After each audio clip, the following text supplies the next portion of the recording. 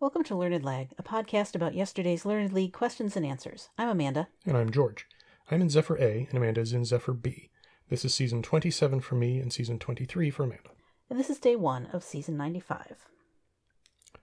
Our first question asks about what Princess, Trimline, and Sculptura are model names of. This one I kind of had on Princess. Mm-hmm. That was the one of these particular telephone types that I was kind of most familiar with. I think that's the classic one that's like a bread loaf, kind of an arc to the top of it, but very rectangular. No, okay, not at all. It's which the one that was looks Baroque and kind of that enamelly one. and goldy. Okay. Yeah, Okay. That's Princess. Okay. Is the Trimline the bread loaf looking one then? Or Uh, is that something else? no. What Okay. I think of as the Trimline is the one that's real fitted to the wall, kind of. Okay. Like if you see a wall-mounted phone with a real smooth kind of rectangular handset to it that just fits right in there, and I think that's a Trimline. Okay. I don't quote me, but Okay. that's what I'm guessing. But yeah, I recognized Princess is very definitely a phone, and then Trimline and Sculptura kind of sounded like, okay, yeah, those could definitely be Yeah. telephone models. So I said telephones. Yes, that's what I also put down. I realized belatedly that Trimline, I think, may trip some people up because it sounds like Swingline, which of course is a stapler. Yeah. So, however, I've never heard of a Princess stapler, so maybe not. I mean, why would it be a telephone versus a stapler? There's no reason for either to be the name of a thing, so sure. Yeah, I mean, I was about to argue back with, like, how much stapling do princesses do? But then again, I don't think they are either required to use that model of telephone, so... but I had the very same reasoning and put down telephones plural as well. And that was the correct answer, and I'm just going to stop here and declare this season over. I have 100%. I am good. Thank Huzzah! you. We're done. Except no. Question 2 asks us, who is the new Premier of Italy? Right, the first woman to serve in the role, and definitely in a far-right ideology. And so I had read about her many times because that's, a worrying sign coming out of, the modern Europe, I guess. And it took me a little bit to remember her first name is Georgia. What's her last name? And then it took a little while for Maloney to pop to mind. It kind of just had to let it perk for a minute or two, that kind of thing. I did spell it with 2 L's. I'm not totally sure why that seemed more correct to me, but I put down Maloney. So I remember when this happened, when she was elected a little bit before her actual swearing in mid-October. Mm-hmm. And I remember clearly thinking, I got to remember this name because it is absolutely going to be a Learned League question this season. Yep. And for some reason, I did not pin it in my head as, like Christopher Maloney. Because maybe then I would have remembered it and not spent 2 hours this morning trying to shake it out of my head. Oh, dang it. I think part of the problem was, I knew it started with an M, or at least I was fairly certain it started with an M.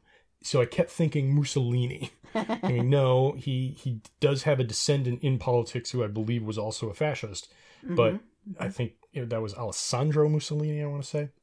But I just couldn't land this one, and I finally just kind of threw together a vaguely Italianish sounding name and said Moldano. So I had the consonants right with an extra one. Kind of, yeah. But none of the vowels. So I did not get this. Yes, the correct answer was Maloney, spelled like Christopher. Yep. And I retroactively thought to myself, did I put the extra L in because I was like, no, it can't possibly be like Christopher Maloney, the beloved Law and Order actor. And yet, it was. And yet it was. Question 3 asks us about one particular Paddy's Pub that is the best known on television, I guess, currently, and asks what city it's located in. where it is known as the city's worst bar by at least one reviewer. Right. I almost got this one wrong because I am, as of a couple of months ago, also a participant in the Trivia Factorial competition, which is also 6 questions, but they're thematic, and you got to kind of guess the theme to get the 6th question. And it's, I think it's bi-weekly, maybe once a week, something like that. But so it had a question a couple of weeks back about a bar that was that is a kind of a common set piece in or setting in 3 different shows that are all located in what city? Okay. And I don't remember the name of that bar, but I think it's something like Paddy's Pub. It's like a very generic bar name. Sure. And of course, that is about Chicago. Chicago Med, Chicago Fire, Chicago PD. Oh, They're all, apparently the bar is a common setting for each of those shows, which are all kind of interrelated. Gotcha. So I said Chicago and kept going when I initially was looking at these questions. And then I read it back again and realized the local reviewer calls it the city's worst bar. That means something. And I got to thinking, what is a horrible bar on television? And I thought, oh, it's that one from It's Always Sunny in Philadelphia. Is that Paddy's Pub? Maybe. Like I've seen like perhaps half a dozen complete episodes of that show. It's just I think it started when I was overseas and I just never got into it. But every now and then I'll kind of catch one. So I don't have it locked into my mind. But I thought, Paddy's Pub, that does kind of sound right. And is it, potentially the city's worst bar? Yes, I believe that to be the case. That is part of the show, is that they're horrible people running a horrible establishment. So I'm going to go with Philadelphia. Yeah, I had a different kind of take on this one, which is, Paddy's Pub is, again, both kind of generic and a little bit old-fashioned sounding. And so first I had to go through and think of, TV shows that famously have a bar in them, like Cheers. And, I kind of thought of All in the Family, or possibly more like Archie Bunker's Place. Okay. But I thought, it says the best known one on television, which makes it sound like it's a currently running show. Reasonable. And so I thought, okay, so I don't think it's probably Boston like Cheers. I couldn't even remember exactly where All in the Family was set at the time. But I also was like, it's not on TV, so it probably isn't this question. And I also kind of then zeroed in on it being the city's worst bar. And I thought, what show would feature characters who hang out in the city's worst bar? And that's when Always Sunny kind of came to mind. Sure. Like I have not even seen as many episodes as you have of Always Sunny, and It's Always Sunny in Philadelphia, but many of our friends are devotees of it, or at least have watched a lot more of it and talked about it in our, various chat rooms and things. And I thought, that sounds pretty plausible.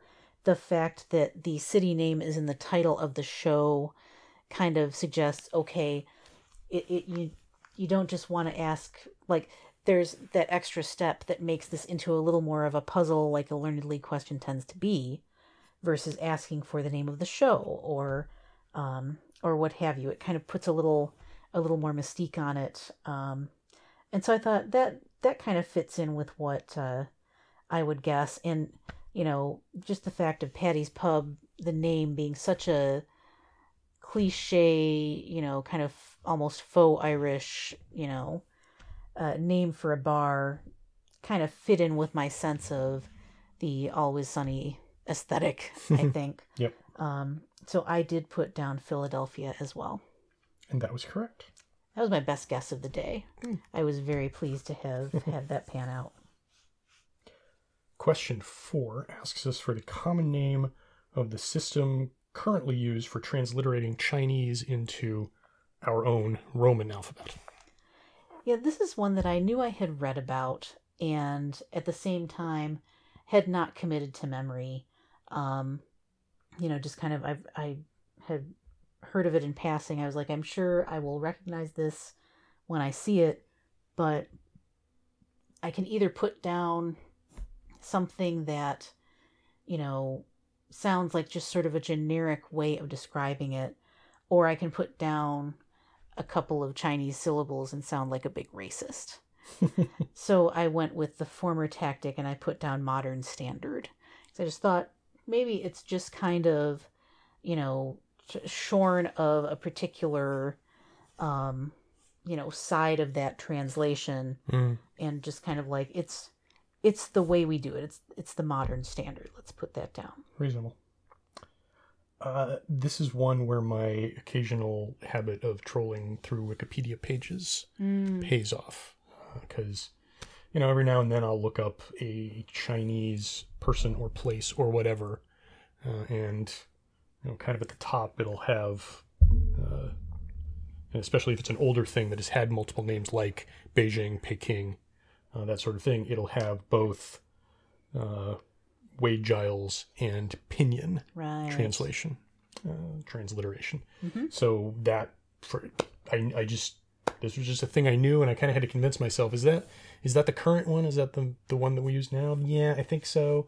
And I think in particular it's probably known as that because it's a Chinese term rather than, here's a couple of probably English dudes who came up with a way of doing it. I don't know, maybe Wade Giles is one guy. I don't know.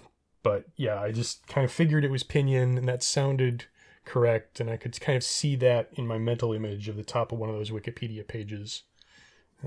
So yeah, we'll go with Pinyin. And that was the correct answer. Well done.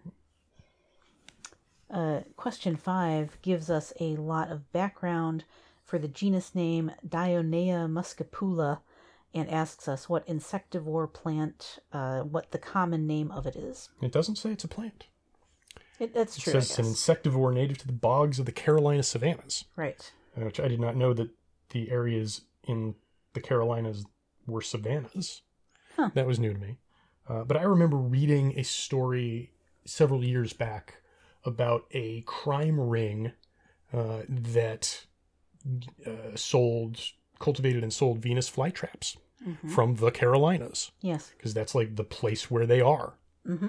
So I, kind of thought, does that fit all of this? Insectivore, yeah. Carolinas, yeah. In the bogs, yeah. I remember there was a scene in the story about traipsing through these bogs to find these fly traps. And of course, the reason it's a crime ring is because they are protected in some way. And really, I think possibly even to the point that people should not have them privately. I don't know that that's anywhere legal in the U.S. But yeah, this is Venus flytraps. So what intrigues me about your description of deducing this answer is you have not mentioned the derivation of the name at all, which notes that it's Dionea, which is daughter of Dione, i.e. Aphrodite, i.e. Venus. Yep. Which is pretty much what got it for me. Because I mean, kind of knowing the insectivore part, putting that down as a description of an organism, would be weird to do for like a bird or a bat. It could make sense, but it's a little bit more intentionally generic than it would need to be for a creature like that. Right. And so between that and the Aphrodite connection there, I was like, this must be the Venus flytrap. I think I had heard that they were native to the Carolinas. And, putting that together, I knew they're in kind of bogs or swampy areas, I think, vaguely. I know they're kind of like sort of vaguely warm weather types of plants. Like you'll see them in a conservatory or a horticultural center. At least here in Michigan, it'll generally be too cold for them to just grow outside. You want them in a greenhouse kind of situation. And so, yeah, with all that in mind, Venus flytrap is really the only option I considered. And that was correct. Question 6 asks us, what magical musical instrument did Jack steal from the giant up the beanstalk? Right, along with the sack of gold coins and a hen that lays golden eggs. I recall it also being a goose that lays golden eggs, but um, once I read through this question, I sort of had like a visual in my head that must have been from a picture book that I read as a kid of Jack and the Beanstalk, that the musical instrument was a harp. And I believe it was the magical harp that puts the giant to sleep, which is how, the first two thefts happen. I think it's the giant's wife or someone plays the harp, puts him to sleep, and then Jack can take the other things. And so, of course, when he steals the harp, then the giant wakes up and comes after him. And, spoiler alert, he cuts down the beanstalk, etc. So, yeah, I just kind of... This, I guess, is a pretty yuckioid one. At least from my perspective, I was just like, when I tried to think of what are the things in this fairy tale or folk tale, I thought, yep, it's a harp. And I didn't really try to think very hard of other instruments. That's what I put down. So I didn't have that good a recollection of the story. I will say that I believe the goose that lays golden eggs is its own different fairy tale or You're myth. probably right about that. Because that's the one that they chop open to get at the gold. And they realize that, they've killed the goose. Oh, okay. Gotcha. So I tried to turn this over, and I finally just kind of landed on, okay, what's a classic fairy tale instrument? And, they happen to be magical parts. Didn't really tell me anything, but it's not going to be a drum.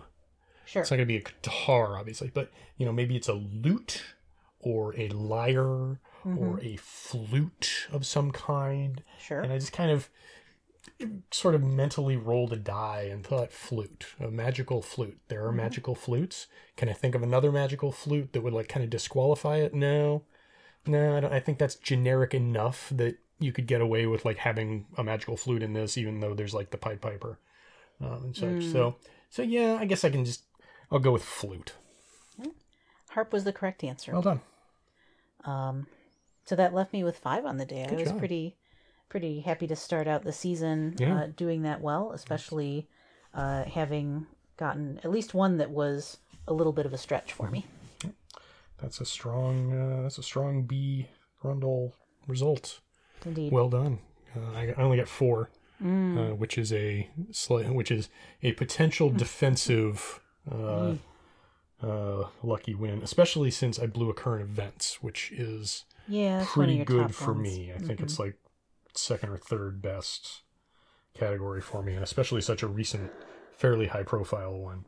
I'm hoping that I get someone who thinks, oh, that's an easy one, I know it, and I know that he's going to know it, so I'll 0 it. Sure. And then the Jack and the Beanstalk one can be anywhere, so well, that people know that I had was a sort of kid, wondering, so maybe.